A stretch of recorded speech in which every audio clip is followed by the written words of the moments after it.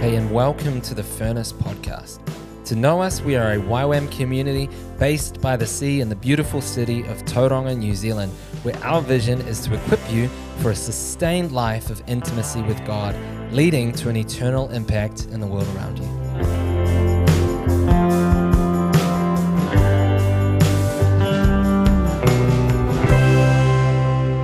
Hey everybody, welcome back to the Furnace Podcast. So good to be in for another edition. And today I'm joined in the studio with the man himself, Josh Cole. Good to have you on again, bro. So good to be here. Mate, it's awesome. I just love these conversations, man. Just hearing your heart for Jesus, it's just infectious, man. Like I remember the first time we sat down ages ago over coffee and just like, who is this guy? Just like, you're just a dude, you know, like you're so casual and you're just yourself, but yet you just have a fire inside of you. And I just love it, man. It's awesome. You're too much, James. Too much. Too Mickey, as we'd say in New Zealand. So, bro, where are we going today? We've been talking really on this theme of God's beauty. And last episode, we were really exploring Psalm 27:4, this cry of David, this king in the Bible who cried out, there's one thing that I desire and all that I am and all that I do is to seek the beauty of the Lord and to be in his house where he is. That's where I want to be. And so we were kind of unpacking that a little bit, getting a little bit of a vision for why this is important to the life of the believer and how this affects the outworking of that. And so today, I guess we're going to go a little deeper into that. So those listening, buckle up, put on your seatbelt. Hopefully, if you are driving, you've got that on. But literally, we hope and our prayer out of this conversation is that you would get just downloads of God's heart. Absolutely. Oh, so good. So Josh, take it away. Where are we going today, bro? Yeah, there really is nothing more powerful than when God just reveals himself to us and we just get wrecked. So our prayer is that you would get wrecked today as you just dive in deeper into what was really in David's heart. And where we want to go today, James, we want to dive into more of this whole idea of God dwelling on the earth with us. God dwelling with us. Wow. And it's a profound concept that's seen right from Genesis all the way down to Revelation, is that God wants to be with us. There is nothing more, I think, ravenous in God's heart than his zeal to be with us, to be with man. And for us to understand that's his deepest desire, is to dwell with us. And like I said, you see that right from Genesis and right to the wedding, the marriage supper of the Lamb in Revelation 22, where God comes down and he makes his home with us forever, which is an amazing idea to think about. And so that's where we want to go today. Oh, Josh, that's so good, bro. Come on, man. I love that. So I guess how do we begin unpacking that? Where do we even see this in the Bible? And how do we kind of know what God's plan for us is to dwell with us? Yeah, it's like, if you remember the first time you ever bought a car and you begin to look for a certain type of car that you want to buy, and all of a sudden you begin to notice that type of car, maybe it's a Toyota Corolla, whatever it is, you begin to notice there's thousands of them on the road and you never saw them before. When you begin to look at the idea that God wants a dwelling place with us on the earth, and you begin to look through the scripture, you begin to see it everywhere. So when you say, where do we start? It's like almost every chapter in the entire canon actually revolves around this idea that God wants to be with us. But often people say, well, what's the whole point of the whole story of God and man? Where could you sum that up in one verse? And I think the verse for me that is a starting point, is a place where we can launch off of, is really found in Ephesians 1, verse 9 and 10. Come on. And if you were to sum up the whole point of the whole story, it could be found in those two verses, where it really talks about this, that the fullness of time, according to God's pleasure, that he makes known the plan and the mystery of his heart, which is to bring all things in heaven and all things on earth together under the headship of Christ. And so really what that is a convergence point. It's the marrying of these two realms of heaven and earth. And so that's where I start, is just the desire of God. But it's his good pleasure. It's his plan, is to bring heaven and earth together. Wow. The disciples, they asked Jesus a question. And it was the first time they really asked Jesus. Well, it was the only time actually we have where they asked Jesus to teach them something. And they said, Jesus, teach us to pray. It's in Luke 11. And the Lord gives the Lord's Prayer. He says, when you pray, say, Our Father who art in heaven, hallowed be your name. Your kingdom come, your will be done. Where? On the earth as it is in heaven. And so even at the centerpiece of prayer and the Lord coaching us how to pray is to ask for heaven to come to earth and for the same realities that are taking place around the very throne of God to be prevalent here on the earth as well. Man, that's so deep, because I guess the way that often the Lord's Prayer is seen is just this nice sentimental token prayer that we just pray in kind of an ecumenical kind of setting on a Sunday morning gathering. But man, the depth of that, like you're saying, is that Jesus is literally saying on earth as it is in heaven. He's not just throwing it out as a nice poetic thing. Like, that is a reality that is here, but yet coming in its fullness. And I just think it's so powerful, because, I mean, that just goes so against the grain, doesn't it, of the idea of Christianity is just about us one day getting whipped up to heaven on a cloud somewhere far away, that actually there's a converging of that reality, that heavenly reality with our earthly reality. Could you just talk into that a little bit more? Like, yeah, just keep going. Yeah, this is so good. Like one of our previous episodes, we're talking about Revelation chapter 4 and what's happening around the throne of God. So day and night, John on the island of Patmos has this vision, and he sees day and night these angelic creatures, these living creatures flying around the very throne of God, crying out, holy, holy, holy. It says day and night, they never stop. They never stop. Just think about that for a moment. They never stop. So perpetually around the very being of God himself, there is day and night worship and prayer. And God, there is lightnings and thunderings and voices proceeding from his throne. There's 24 elders around him seated on thrones, and there's a sea of glass, there's fire burning. And it says day and night, there's activity. There is song, there is prayer, there is worship, day and night. It never stops. And so when God says, I want on the earth as it is in heaven, where does that? It starts with the place of worship. That's it's a reality that is both in this age and in the age to come is worship and prayer, day and night. And it's the rightful response. When you see God rightly, day and night prayer and worship is the only rightful response. Wow. So even right now, you're saying there are angels gathered before the throne, before the Father on the throne, and they're on their face in front of him at this very moment. They're looking at him right now. It's not just in the Bible 2,000, 3,000 years ago. That's right now. Yeah. And will be continually into eternity and trillion years from now. Yeah. Like, that just is so... It's wild to think about. Beyond our understanding, right? Yeah, and I think... I remember my story in ministry. I started out, 20 years ago, and I was kind of on the ministry machine and just going through the motions. And I was traveling around teaching a lot, and we had training schools we were running, and we would check the box and do certain aspects of ministry. And I remember when I got this revelation of the heart of David and his cry and the vow that he made to the Lord to establish a resting place on the earth for him. It wrecked me. It completely revolutionized the whole way that I saw not just church, but ministry and life. And when I got a revelation of Psalm 132 and the heart cry of David, when he said, Lord, I will not rest. What he said was, I will not enter my house or go to my bed. I'll not allow sleep to come to my eyes or slumber to my eyelids until I find a place for the Lord, a dwelling place for the mighty one of Jacob. When I saw that heart cry, that vow that David made, as a 20-year-old man, as a young man, it completely revolutionized the whole way that I saw church and ministry. Man. It changed everything. Because I went from ministry, the ministry machine, the job, the vocation, the thing that I do, to no, this is the very reality, heart cry of my life. And what I realized is that no man can actually give me what I wanted. There's an itch in my soul that only God could answer, and only his presence could answer.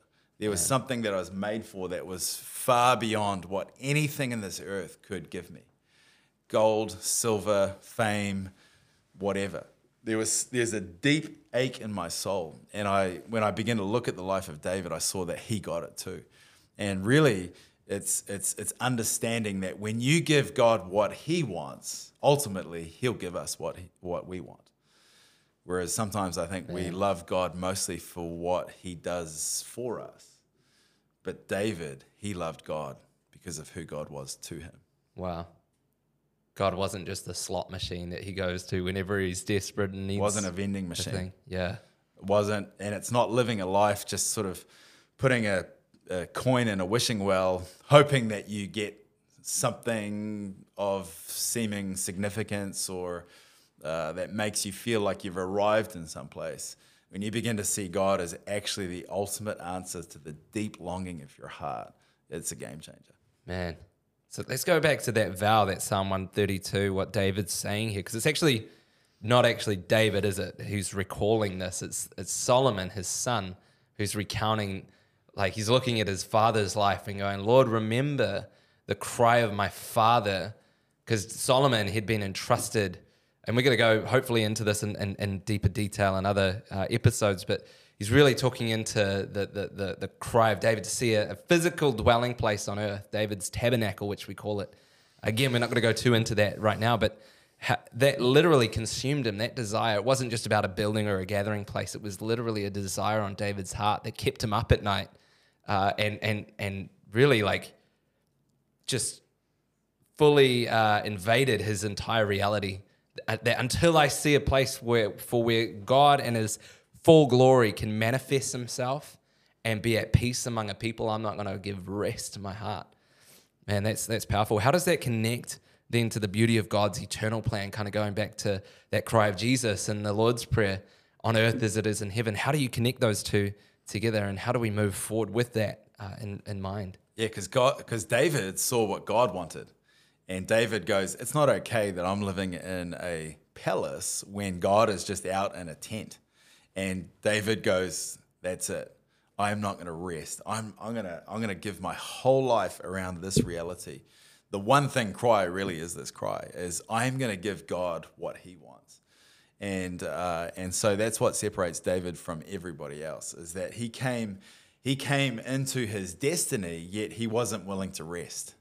Whereas sometimes we think, well, when we arrive, when we get to this place, then we'll find a place of rest. Where David goes, I'm not resting until God gets what he wants, which is for heaven to be on earth.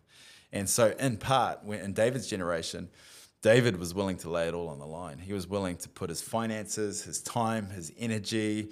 I mean, you think about him as king even, he's the most powerful man on the earth, yet he was willing to lay it all down so that God's presence could dwell with man. And yeah, he wasn't perfect. We know that about David's life. I'm not perfect. You're not perfect. Nobody listening's perfect. But there's a heart cry that we know that we're made for something more than what this world can offer. And that's what David was scratching the itch of that ache, is I'm made for God. That's so good, man. I'm made for God. And he was willing to position his whole kingdom, the whole nation, and to throw down so that God could have what he wants.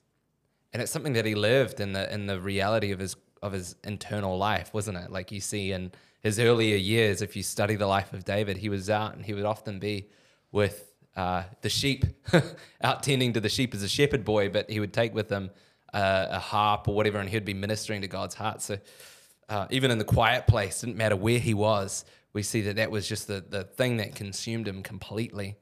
And it wasn't fully realized even at the end of his life, but he still pursued that with all of his energy. Yeah, I mean, you think about it. David, he gave his whole life for this reality. That was the one thing cry. And yet he wasn't the one to fully inherit it. It was his son, Solomon. I mean, could we, and I believe God is raising up a generation that will live not for themselves, but for the purposes of God in a generation. And I just look at David, I'm so provoked. He lives his whole life. He puts everything around this, and yet he wasn't the one to inherit it. It was his son. It's mind-bending to think about that. Man. So could you talk into what this looks like in our daily reality? Like, what does it actually look like to give God that desire that he wants to dwell with us? How do we make a dwelling place in our own lives every day, whether that's individually or corporately in our churches or in a gathering place or as a family around the table with our children? What does that look like for you? And how could those listening really engage with this message? That's such a good question. You know, the first thing I'll say about that is that anything worthwhile is costly. And no one wants to hear that, but it's true. Like anything that is worthwhile in life, it costs you something. And we see, you know, in Psalm 132, it was actually Solomon. He said the first part of the vow, before he recalls his father's vow, he said, remember my father David and all the hardships that he endured. So it actually costs you to put this in place in your own life, individually, as a family, corporately, as a city, as a nation. It's going to cost you. It cost David. It cost him his reputation. It cost him finance. It means changing your schedule. It means changing your priorities. And that's the reality of all of it. And really what we're talking about, James, is the returning of the first commandment to first place. To give God what he wants is the voluntary love of the human heart, the affections of the human heart. And it costs you to do that. For me, the first thing is it always comes down to time, because the greatest asset you and I have is 168 hours in the week, and how we're going to spend that. And how we reorientate our schedule, how we set out our weekly schedule dictates what we think is most valuable, or what we think is most important, or what we want to give our love to. And so the first thing I say to people is you got to look at your schedule. How are you spending your time? And how are you spending your finances and your resources? I think being in a community is so important, a community that values the same thing that you do. Yeah. When it comes to preparing a resting place or your life being a dwelling place for God, if you're trying to do this on your own, you might be able to, in human strength, in 10 minutes or an hour. You might go for a week if you're really good, maybe a month if you've got superhuman strength, like to actually reorientate your schedule, your time, to actually give time. I mean, long hours of meditating in his word, loving him, worship, prayer, actually so dialoguing with God, actually preparing your life as a landing strip for his glory, your living room in your home, your bedroom, whatever it is. I mean, you could do that for maybe a month if you go, yeah, I'm going to go hard at this. But I'm telling you, the power of community around this is so valuable. To get around 2 or 3 people, the word says, you know, where 2 or 3 are, there I am. In their midst. And I think there's something powerful about doing this with friends. So if you can find 1 or 2 people, maybe a group of people, a church, a community that really takes it seriously, you're going to go way further than you will on your own. That's so good, bro. That's the first thing I'd say. Yeah, 100%. Yeah. That's so important that we're surrounding ourselves with the right people and the right voices. I would even encourage, like, if you're listening, like tuning into the right inputs. Like, what are the things that you're filling your life with? What messages? What content? How is this going to channel you toward actually pursuing the beauty of God? This morning all that you do. I just came from a 2-hour Bible study with a group of probably about 10 people, maybe not even that. And there was something about just being in that room together, a little bit of food, just talking about the word, talking about God, talking about what he's doing in this generation. And just that 90 minutes together in a living room set my heart ablaze, and I was good to go. So there's just something powerful about gathering together with like-minded people with a kindred spirit. I love that, bro. What I love about you, Josh, is that you don't just preach this message, you live it out. And I look at the last, 18 years that the prayer room has been running in our city of Tauranga, where you haven't just taken this as like a nice little token kind of message and been like, yeah, cool, I'm going to apply that to my heart. You've actually called a community. I mean, you're a busy dude running a mission base, and you've called that mission base to center all that we are and all that we do around a little prayer room. It's not so little at the moment, the physical prayer room, but there are days I know where it's only 1 or 2 people in the room, but it's still running, and I just want to honor you for that. And it's so encouraging to see how many other places and spaces are really calling their communities, churches and different mission agencies or prayer movements, whatever they are, or families calling themselves around this message. around the table of putting God first in all that we do. And it's obviously it's a message that's on God's heart. It's not a new thing. It's in the Word, obviously, but you can see, when you look around the world at the moment, what God is calling the bride back to, like in the season that we've been in of real shaking globally, and it's causing people to really realign to God's heart, which is His plan to dwell with us in the center of all that we do and all that we are. So, it's just so exciting. It's been an absolute pleasure, this journey, and it really is centering ourselves. And I believe the Lord wants to raise up a generation, even you as you're listening right now, is to restore the first commandment into first place, which is to come back to this place where you live your life for the audience of one, where regardless of whether there's one in the room, 100 in the room, or thousands, where you position your heart where this is for the Lord. This is not for our fame. This is not for our glory. This is our offering to Him.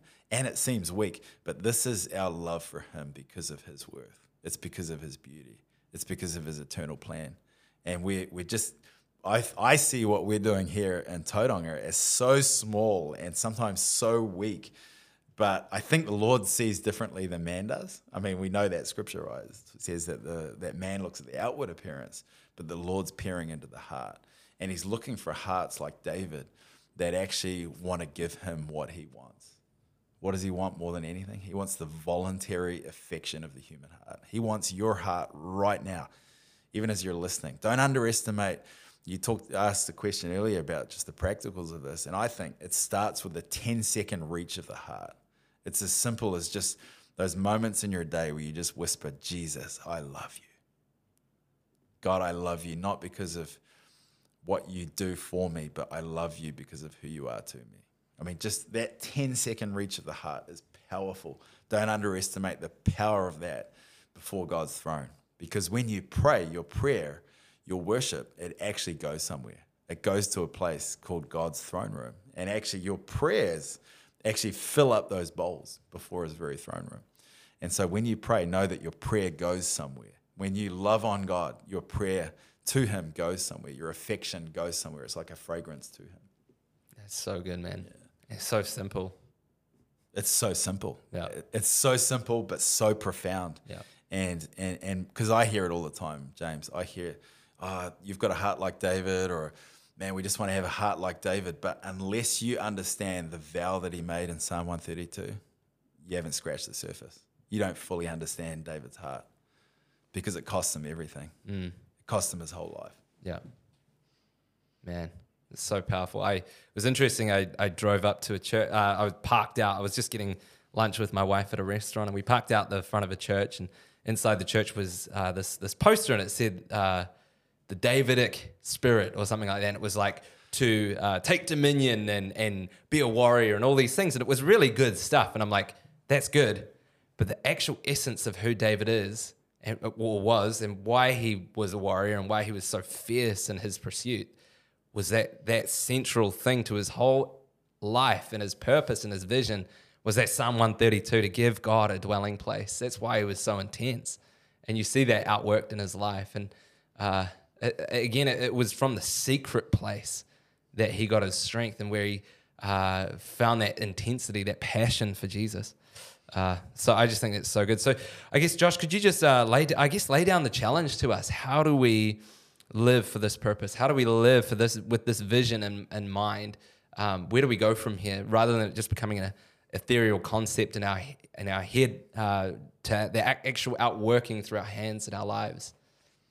Well, I think God wants a perpetual dwelling place on the earth. And ultimately, the return of Jesus, when he comes and we rule and reign with him here in the eternal age, that's the fulfillment of on earth as it is in heaven.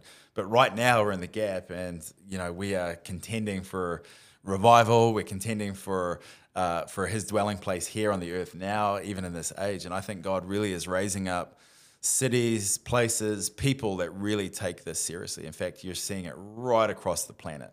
In almost every nation, there's day and night prayer and worship. The worship movement right now is just erupting across the planet. And all of that, it just points, it's just a signpost to God's eternal plan that he wants to dwell on the earth, and he wants people to see him rightly and to worship him truly in light of who he is. And so I think the call really is today is will you give your life? Will you make a vow? David made a vow when he was 20 years old, about 20 years old. He's a young dude. And he just saw a glimpse of God's beauty. And he didn't even have much responsibility at that time. It was a few sheep. He's just a shepherd boy.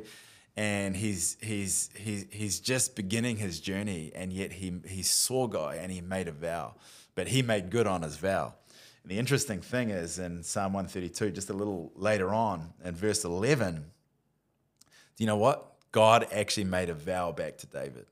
And he said, David, because you're giving me what I want, I'm going to actually cause the fruit of your loins is the phrase. But when you understand the full context of that, is that what God is saying is you're going to have a great grandson, and he's going to be Jesus. He's going to be the deliverer who's going to deliver the whole planet, and his name is going to be the Son of David. You're going to be remembered forever. And so the idea of that is David, because you're giving me what I want, I'm going to give you something that is so beyond what you could imagine. And I guess the call today is will you give God what he wants? Will you position your life? Will you live for him in a way that brings heaven to earth in your context, in your space? Will you change your time?